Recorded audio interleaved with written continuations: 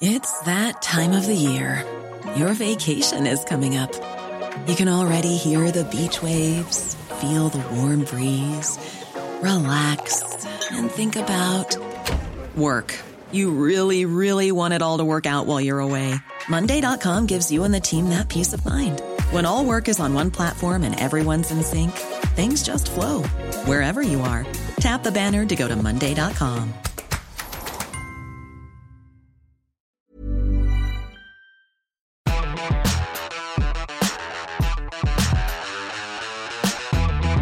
This is the Unplayable Podcast. On today's episode, we'll review the first handful of matches of the ICC Champions Trophy, speak to former Australia fast bowler Ryan Harris, and hear from cricket.com.au's man on the ground in England, Martin Smith, who is doing his best to stay dry after rain once again washed out the Aussies. Sam Ferris here, and following a centre on debut last week, it's a pleasure to welcome back former News Limited chief cricket writer, Mr. Malcolm Conn. Welcome, Mal. Thanks, Sam. Delighted to be back. So have you gone back and have you listened to the podcast? I did. Very interesting. Yeah, thoroughly enjoyed it, I've got to say. Nothing like a bit of cricket chat, is there? That's right, there certainly isn't. Okay, we're going to start today with Australia's Champions Trophy campaign resting on a knife's edge after washouts against New Zealand and Bangladesh has them just 2 points from 2 matches. Australia was seemingly saved by the rain in Birmingham when they were 3 for 53, chasing 292 against the Black Caps, while at the Oval on Monday, the wet weather denied them a certain victory against Bangladesh. Mal, if you include the warm-up games, Australia has suffered 3 washouts in just 4 matches, so it's hard to gauge where the Aussies are at right now. Yeah, very frustrating, I suppose you could say, in terms of the Champions Trophy proper, what the weather gods giveth, they taketh away. So Australia's really basically had one win. They've got the 2 points from the 2 games, although unfortunately still no net run rate, but that shouldn't have a bearing. But certainly the one word that sprung to mind watching that first game was rusty. Yep. There was no question that they were underdone, and that was obvious from not getting enough cricket through the practice match. I mean, you would have thought that given that some of them have already been playing, it might have made a difference, but obviously different conditions in England to the IPL where most of them have been. Yep. One of the guys that I was quite impressed with was Johnny Hastings in that first game, and it was obvious that he had been playing and took the pace off the ball and bowled pretty well.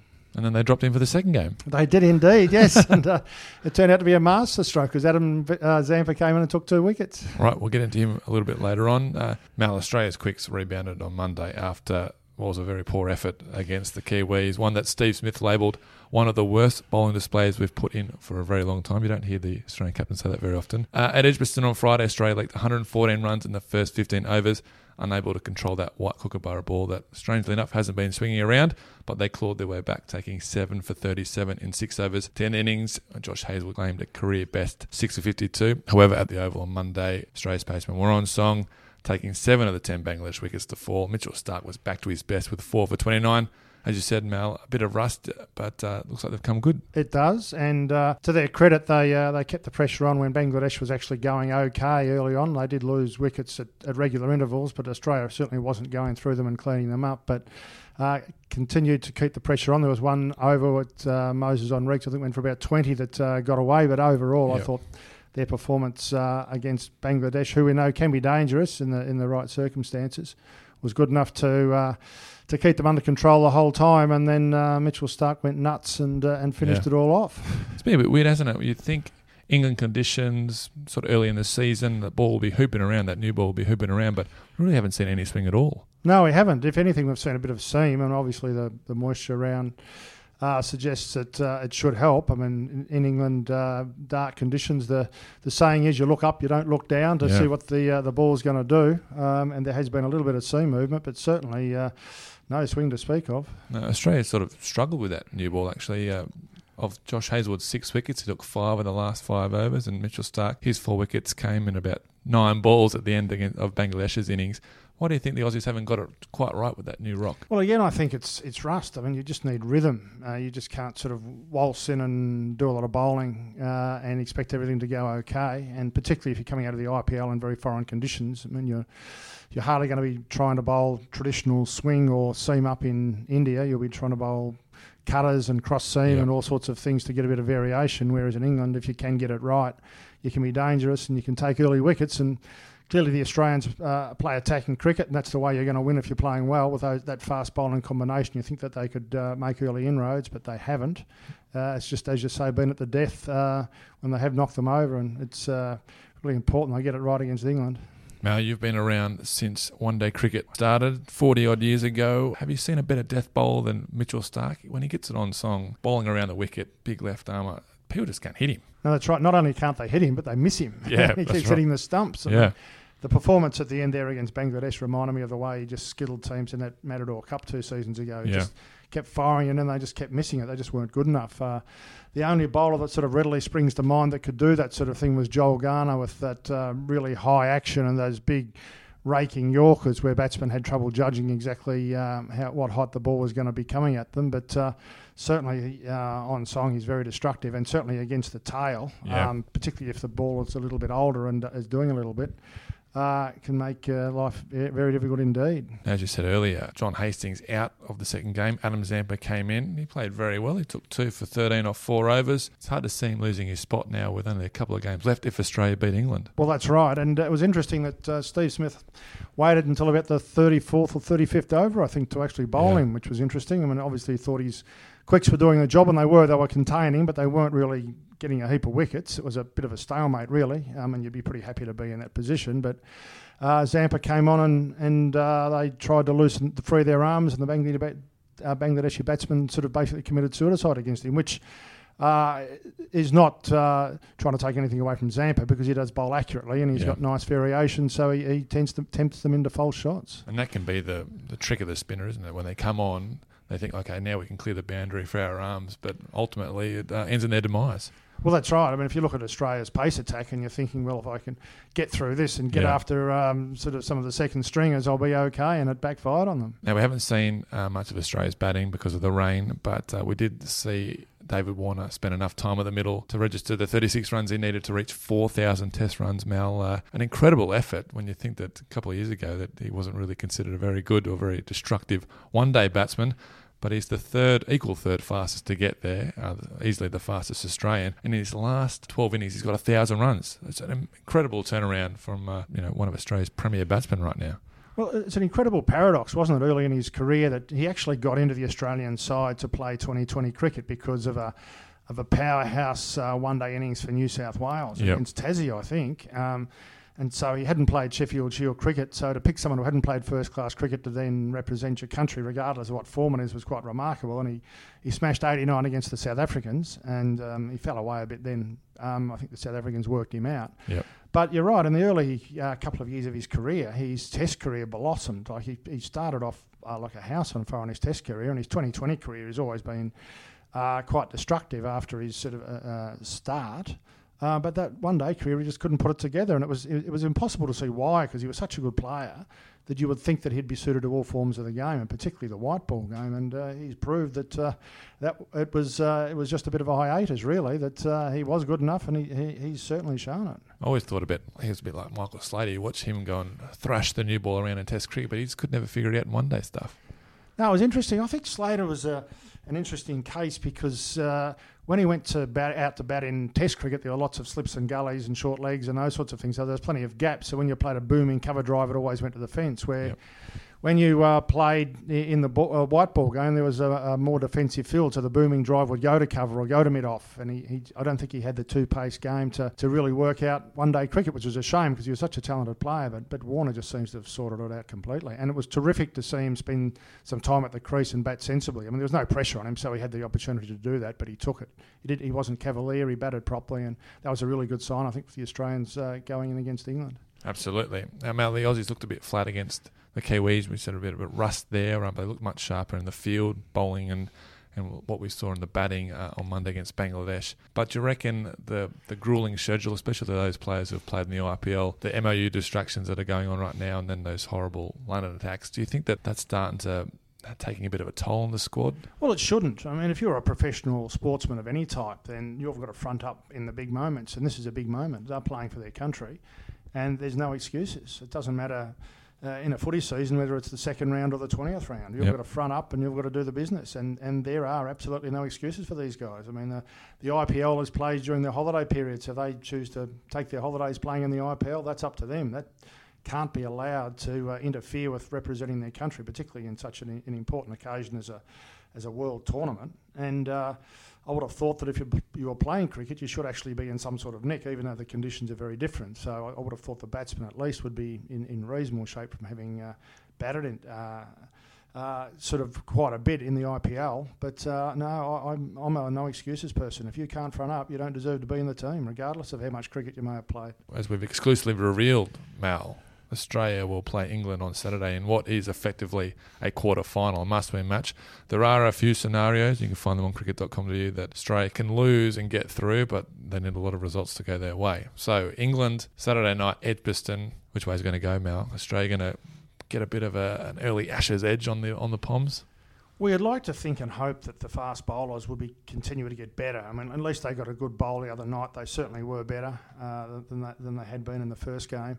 And you'd like to think they'll continue to improve and they'll take some early wickets, and you'll see Stark knock over 2 or 3. You'll see Hazelwood knock over 1 or 2. You'll see Cummings come in and take 3 or 4 early wickets between them and put the Poms under pressure so that they're always up against it, and you can try and close them down. I mean, they do bat pretty deep with Ben Stokes and Josh Butler in that lineup. They've got a good, strong batting lineup, but if you can take early wickets and put them under pressure, it'll make a lot of difference. So I think that they'll be starting to feel good about themselves, the way they've been playing. But England are a very dangerous side. We saw in their win over Bangladesh. Bangladesh made 305, and the Poms ran it down easily. So I think they've got a lot of runs in that batting lineup, and you'd like to hope that the Australian fast bowlers can be the difference. Now, through the magic of the podcast world, this will come out after they play New Zealand on Tuesday night. But if they do lose to the Black Caps, it'll be a very much must-win game for them, which will probably be the first time, probably since that World Cup, that they've been under real intense pressure.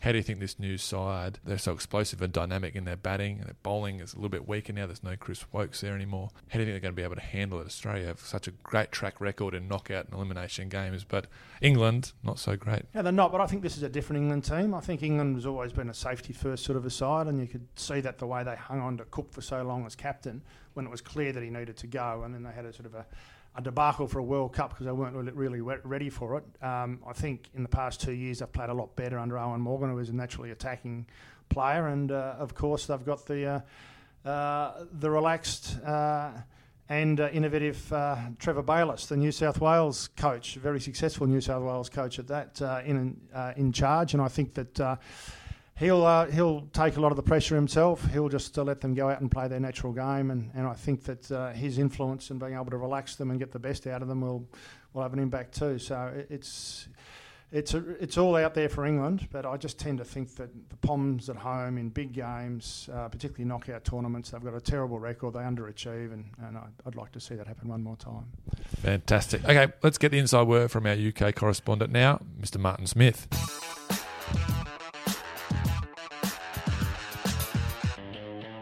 Martin Smith joins us now from London after watching another washout involving Australia. Martin, for cricket's sake, please fix this. I've got nothing. It's raining again today. I can give you some good news. The long-range forecast for Saturday in Birmingham for the game against England is good at this stage.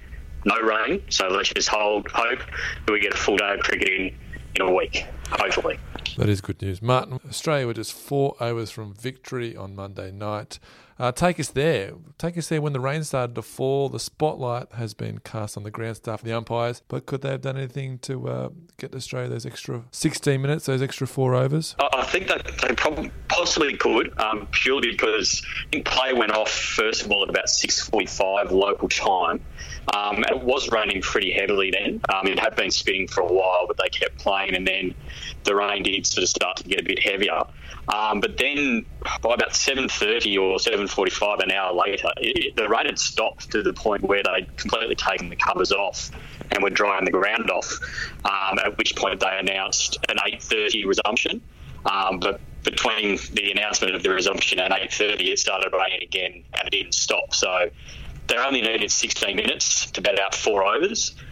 there was more than 16 minutes where it wasn't raining. So I think that just only adds to the frustration when you're sitting there and it isn't raining and there's no play on. But look, these rules around rain are very, very strict, and obviously they've got player safety to consider as well. So there's a lot of things going on. There's the umpires, there's the ground staff. So it's just frustrating. In the end, it's just really frustrating. Yes, I can imagine Steve Smith and the Australians were very frustrated after the game. Martin, what was your take on their reaction? Were they a bit downcast? Are they looking forward to England now? How do you sort of sum that up? Yeah, I think they were just trying to embrace the situation of effectively their game against England now is a quarter-final. So, and, if there was some suggestion that having got away with one in the Weathers of Steve Smith against New Zealand, perhaps it's only just and fair that Australia do go into their last game with just 2 points.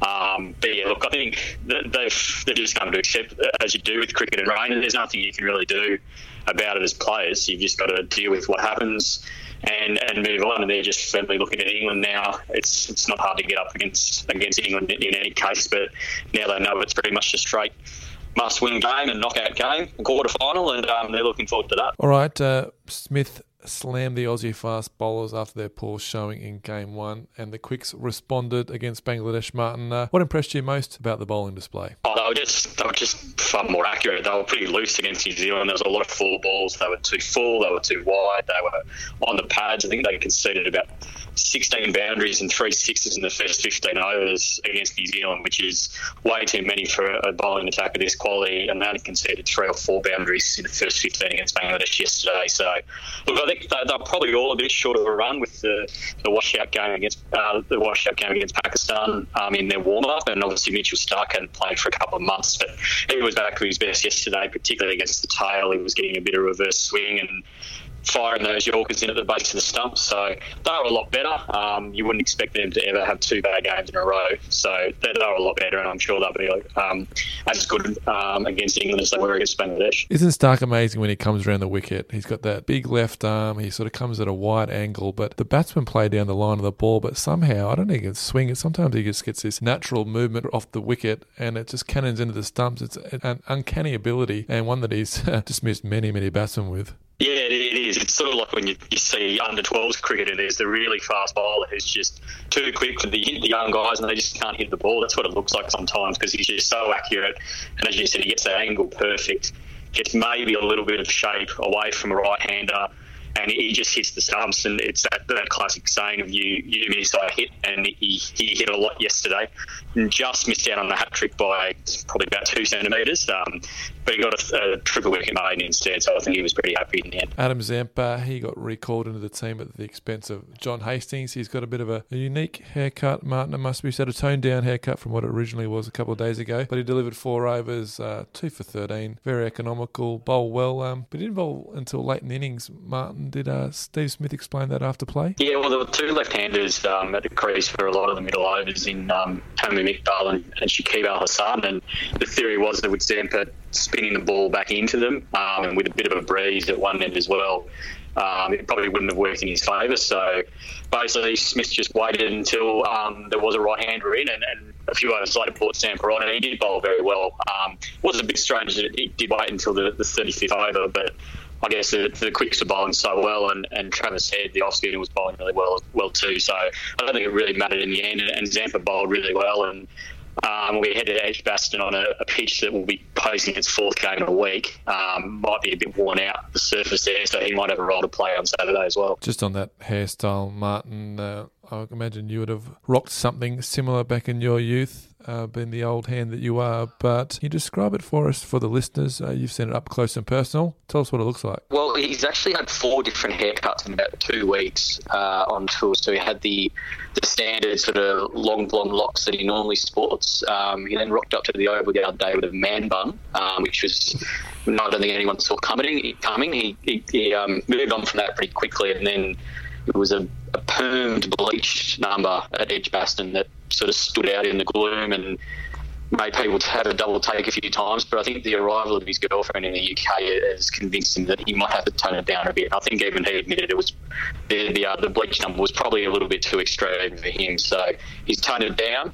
Still quite long, still curly, a little bit blonde, but It's not as eye-catching as it was before, but it's still something a bit different. You see, I actually thought that was holding him back a little bit because one of the selectors on duty is Darren Lehman, who is very noticeable for not having any hair, and I thought perhaps jealousy might have got in the way of selection. You reckon? That's an interesting theory. I don't mind that, actually. We'll have to bring that up to Lehman next time we speak to him. But he might be a bit more agreeable now that he's toned it down a little bit. He's not showing off so much with those long locks. Martin, another thing I want to ask you about is, beside the runs and the wickets at the Oval, was there a noticeable shift in intensity from the first match to the second game? I think that the gap in class is pretty obvious between the two teams. I think that Australia's probably got one of the best fast bowling attacks in the world when they're on, and particularly against the Bangladesh batsmen who maybe struggled against a little bit of extra pace and bounce. I think it was just more a gap in class. It was really obvious, but I think they were a lot more switched on than they were against New Zealand, and now they're just, as I said, in a situation where they've got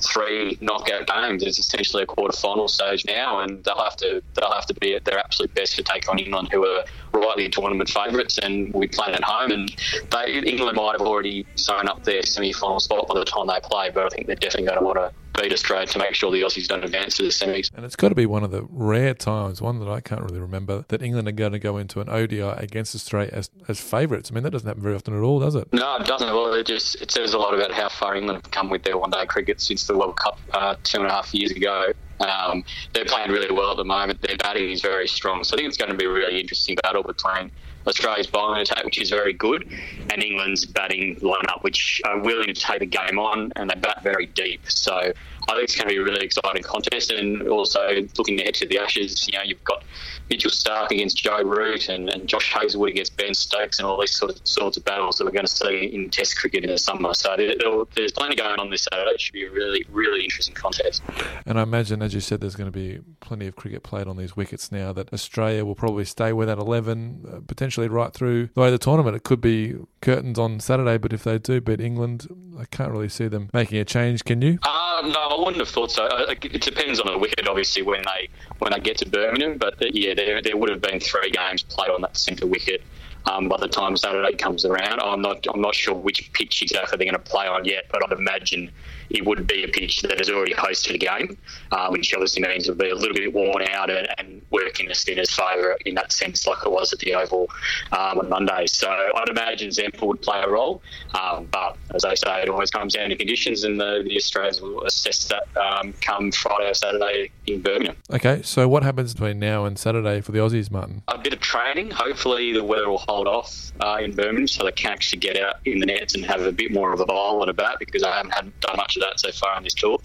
I guess I'll just be keeping a close eye on the results in Cardiff this week. We've got England, New Zealand Tuesday, and which is on at the moment as I speak, and then Bangladesh, New Zealand on Friday as well. So I'll just keep an eye on those results, and their equation will become crystal clear heading into the game against England. But it seems no matter what happens, that they just have to win. And if they win, they go through. If they don't, they go home. It's pretty simple. Wonderful summary, Martin. Thank you very much for your time. You can follow Martin Smith on Twitter. Martin, what's that Twitter handle of yours, mate? You don't have many followers, but why don't you plug that? No, I need to have a sit-down chat with MS Jane to get my Twitter followers up. But Martin Smith 9994. It's difficult having your last name Smith.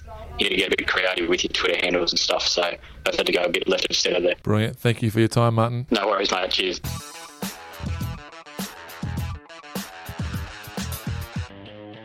Before we hear from Ryan Harris, let's quickly touch base on the other matches of the tournament so far. In Game 1, as we've spoken about briefly, England comfortably chased down Bangladesh's 305. Tamim Iqbal, who made 95 against the Aussies on Monday, he starred with 128, but England through Alex Hales' 95, Joe Root's 133 not out, and Owen Morgan with 75 not out, romped to an 8-wicket win and showcased the power of their batting unit. Mal, as you said, when it all clicks, no total is too great. That's right, and I can only emphasise yet again, that's why early wickets are so important. You've got to put them under pressure, because if they're feeling relaxed and comfortable, they're only going to play one way. They're going to go for it. They're not going to be the bunt and run of the Poms we've seen in the past. They're really going to take the game on. So, as they proved against Bangladesh, 300 you're not safe, and I think that if they bat well, it'd struggle to be safe. So unless you can bowl them out or really make a big dent in their batting lineup, you're under a bit of pressure. Now, the win came at a cost. Chris Wokes has got side strain. He's ruled out for the tournament. They've drafted in Stephen Finn, the big, tall, quick. How much do they lose there, Mal? Probably, if you look at the two disciplines, batting and bowling, batting is definitely their strength. Steve Finn has played a bit of international cricket recently, but he wasn't in the national squad. How much of a blow is that for England?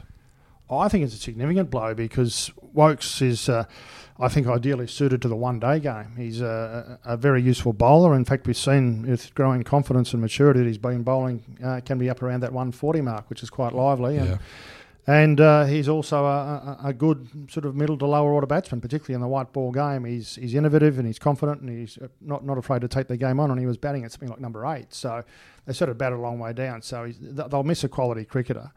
And I'm not sure if Finn will actually play. I think that he just gives away too much. He's more of probably a test bowler where you might lose a few runs, but he might get a few wickets. He's can be genuinely quick and good bounce.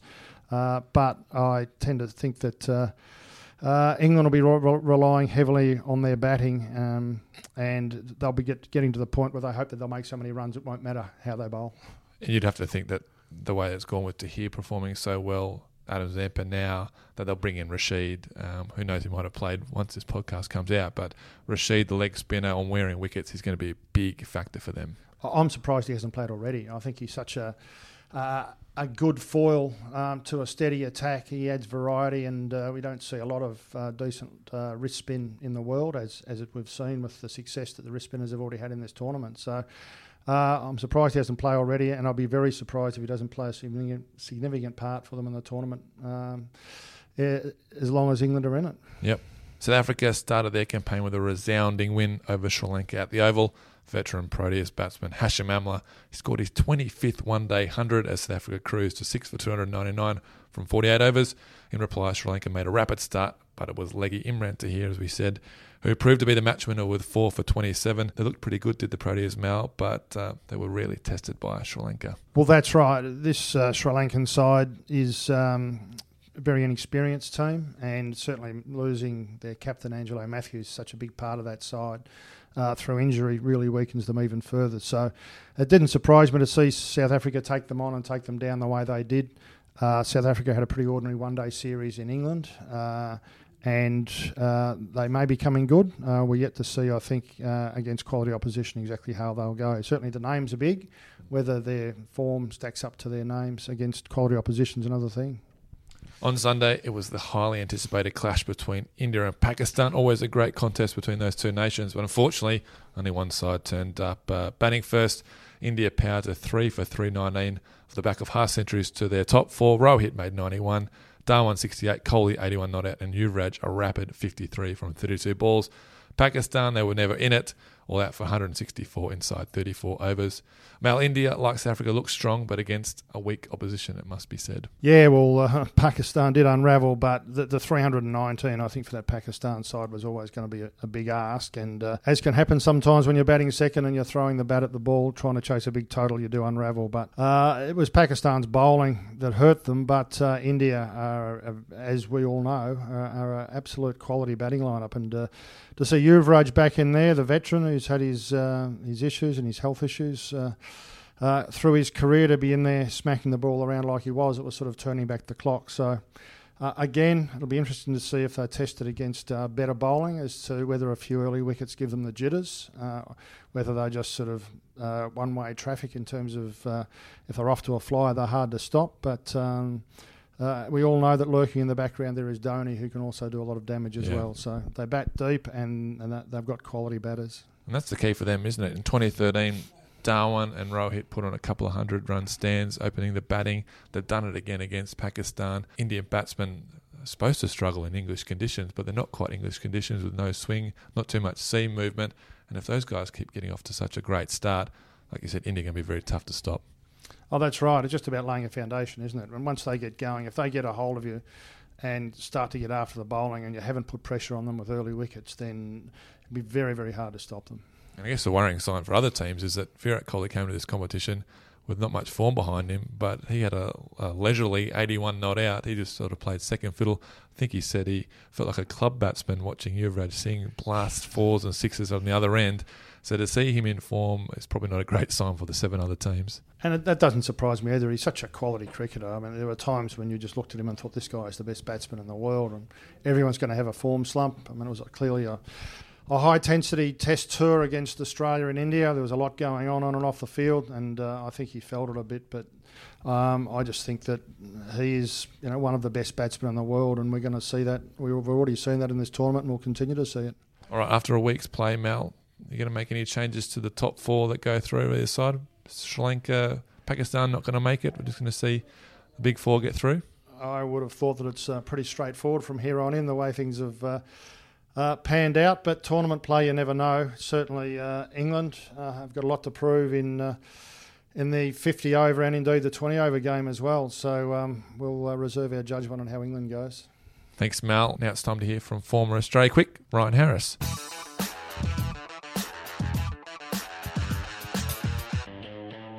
Rhino, thanks for coming on, pal. No worries, mate. Good to be here. So tell us, what's keeping you busy these days? Keeping me very busy. I'm working with the National Performance Squad up in Brisbane, in sunny Brisbane, which is it's a great challenge.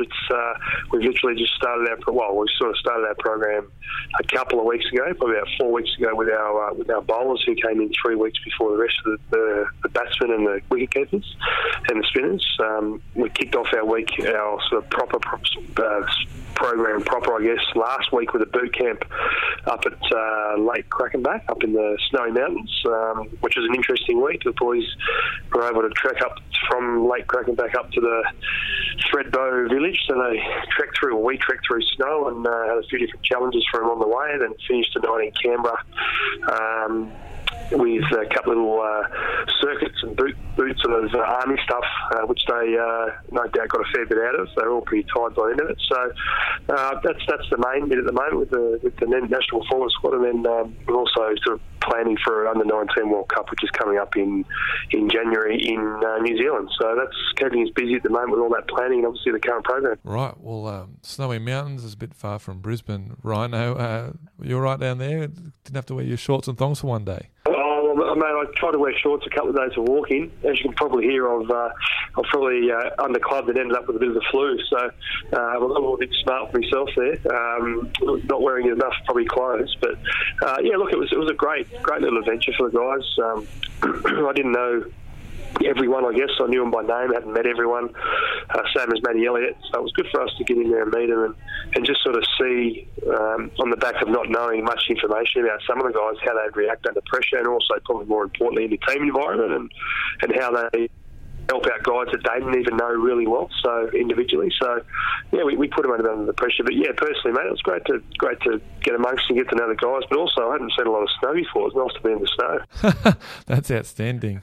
You've made it pretty known that you want to be a coach and do a lot of coaching, even towards the back end of your career. How have you found it now? You've been on a couple of Australia A tours. How have you developed? Where do you think you've made some of those learnings? Oh, look, there's a lot of learning so far. Just looking after players and looking after each individual player. I guess as a player, you don't realise how much time the coach is putting into not so much just me as an individual, but an individual. Whether it's a bowling group or batting group.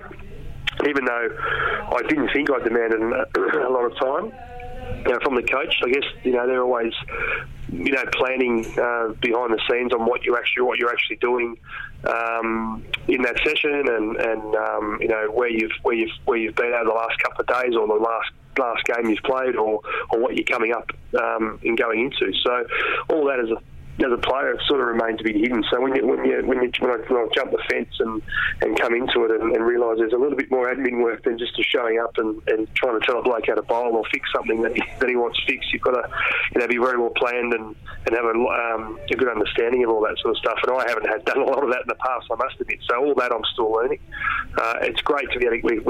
For me now, we're getting into the coaching phase of it with the National Performance Squad. But I've been lucky, as you said, enough to get away with a couple of really good squads, and I guess it's probably more man managing, just to make sure that the guys, getting to know the guys that are on the tour, that are in the squad, that you know how they tick and what makes them tick, and when to go and speak to them when you think they're struggling, or just to remind them of what their actual goals are, or what the team goals are at that stage. And I think that's what's been great about being able to have the opportunity to go on the Australian tour that I've been on with a one-day tour, and guys that I've played with. I'm very comfortable coaching guys that I've played with. I've got a good relationship with those guys, so it's just a matter of reminding them and making sure they're knowing, getting back to what they do best. If they bowl a couple of bad balls and they get frustrated, I was the worst at that. But the best advice I was getting is just don't worry about that. Get on and bowl the next one, and try and get the positive thoughts in your mind rather than the bad one or two that you just bowled. So that's sort of what I've been trying to keep on doing. Knowing what you know now, who was the most high maintenance teammate of yours? Who demanded the most out of the coaches through your career? Oh, good question. Oh, well, I'm not going to throw any of my fast bowling mates under the bus. I'd probably have to say the current skipper at the moment, Steve Smith. I must admit, and seeing him as a player when I was playing, and even now on the other side of the fence, how Michael DiVeneto's shoulder didn't fall off by throwing so many balls. I've got a lot more appreciation for Michael DiVeneto at the moment, and now Greg Blewett and Graham Hickey were there doing it now.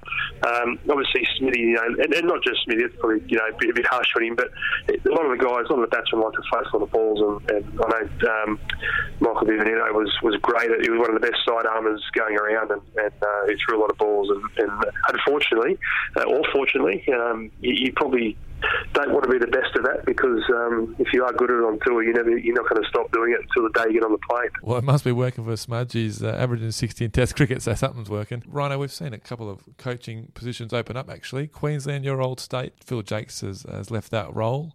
Any chance that you might throw your hat in the ring there? Oh, look, I must admit, I'd be silly. I'd be lying if I didn't think about it. But ultimately, head coaching me at the moment, I still think is a little way apart. For me to try and, to honestly think that I could walk into a head coaching role at the moment, I'd probably not kidding myself. I've got some really good attributes, but I've still got so much to learn.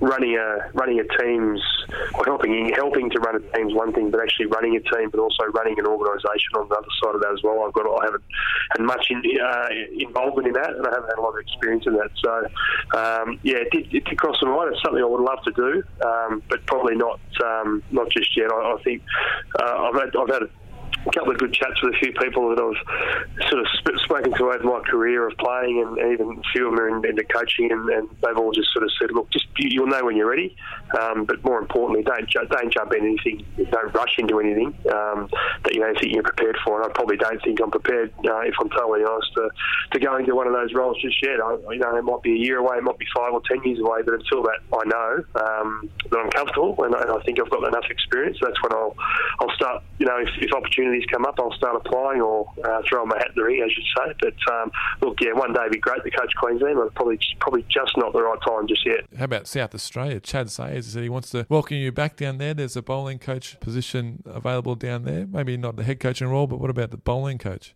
Yeah, look, I must admit, I read that article not long ago, a couple of hours ago actually, and it was great of the old South Australian teammate, I guess, to put some good words in for me. And again, look, that was something I had thought of. When I found out about Rob Castle that he had gone up, which was great for Rob Castle. I've heard a lot of great things about him, and a great opportunity for him to head over to Ireland. But yeah, look, again, it was something that I definitely probably thought a lot more of than probably the Queensland role. I guess the timing of it as well at the moment, probably not just quite right again. A little bit more experience in the role I'm in now. I'm in a great role now with the National Performance Squad and Cricket Australia, and nurturing sort of the next sort of lot of players coming through the pathways from under 15s up to the under 19s, and I think the opportunities I'm getting there is a great learning curve. Along with every now and then I get a group of Australian A bowlers or Australian bowlers come in that I work with. So I think at the moment, for me, my experiences, this is probably the best role to be in. I'm getting across a number of different age groups and skill levels, and it's teaching me a lot. So yeah, look, I did think about that one. The other thing as well is I it's a family situation now. It's a big move going back to Adelaide.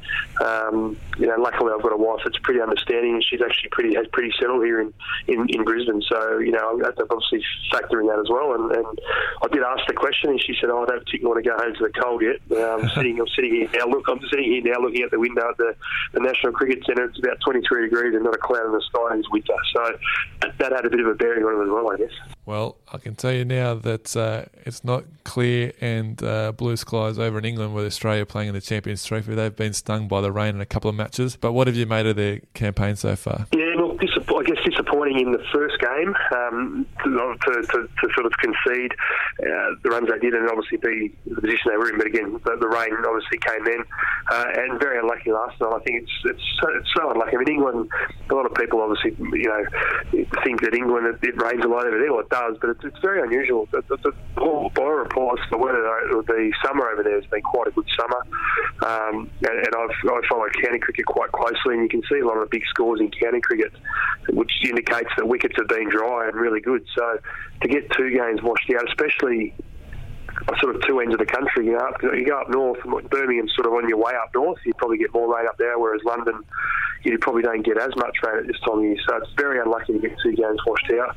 They're in a precarious position now of, they have to obviously beat England, and obviously other results have to go their way as well. So, look, you can't control the weather. It is what it is. They've just got to make sure that when they come out against England, they've got to, make sure they're on there playing, they've got their A game going, and hopefully, perform well. I think just seeing highlights, obviously, on late last night, seeing some highlights of the bowlers, they look like they were chalk and cheese from game 1 to game 2, and if they bowl like that against England, I think we shouldn't have too many troubles. I've just got to make sure the batters back that up, which I'm sure they will. They were on their way last night, and if we get the result, we get the win, then obviously the rest of it sort of is out of our hands. How about the performances of Josh Hazlewood and Mitchell Starc? Hazlewood was 6 in the first match. Starc came back to his blistering best in the second match, 4 wickets.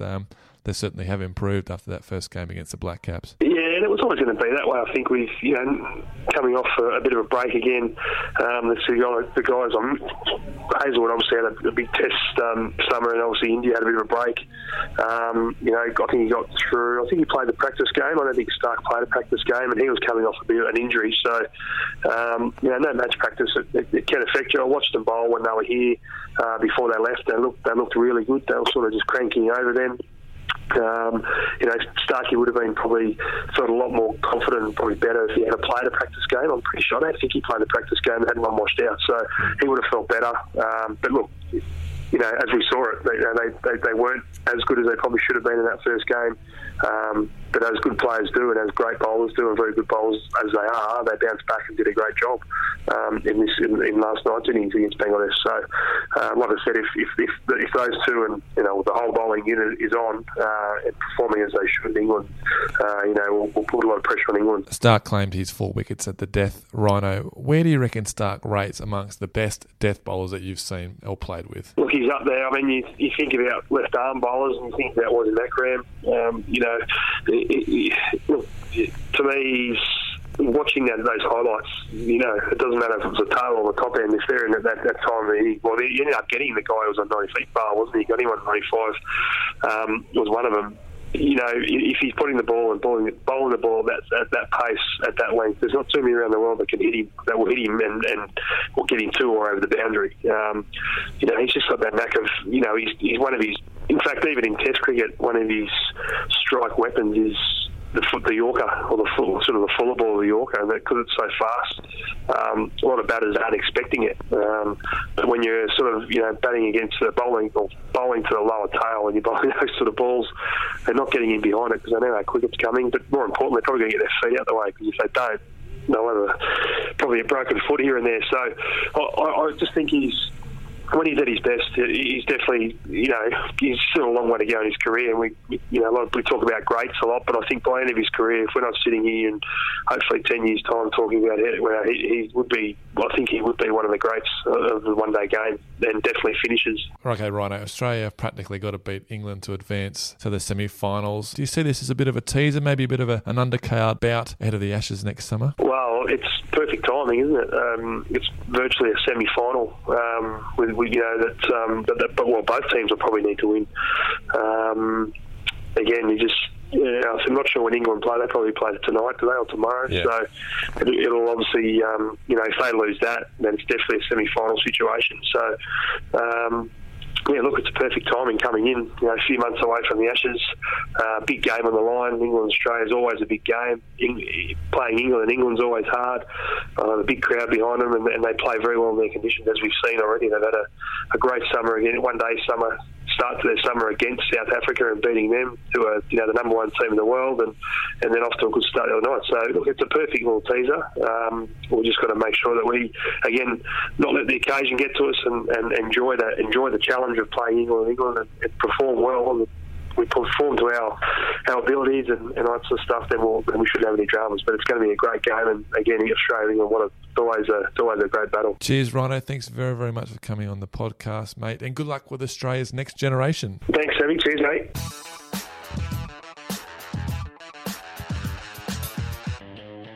Well, Mel, that's it for another episode. We'll be back next week to preview the semi-finals. Can you believe it's gone quickly? You're going to come back and be on this podcast again? Can't wait, Sam. You got a hat trick. There'll be the third one. Well, let's hope a few Australian bowlers get a hat trick, and we're still talking about them. All right, until then, head to cricket.com.au for all your news, scores and video on the ICC Champions Trophy.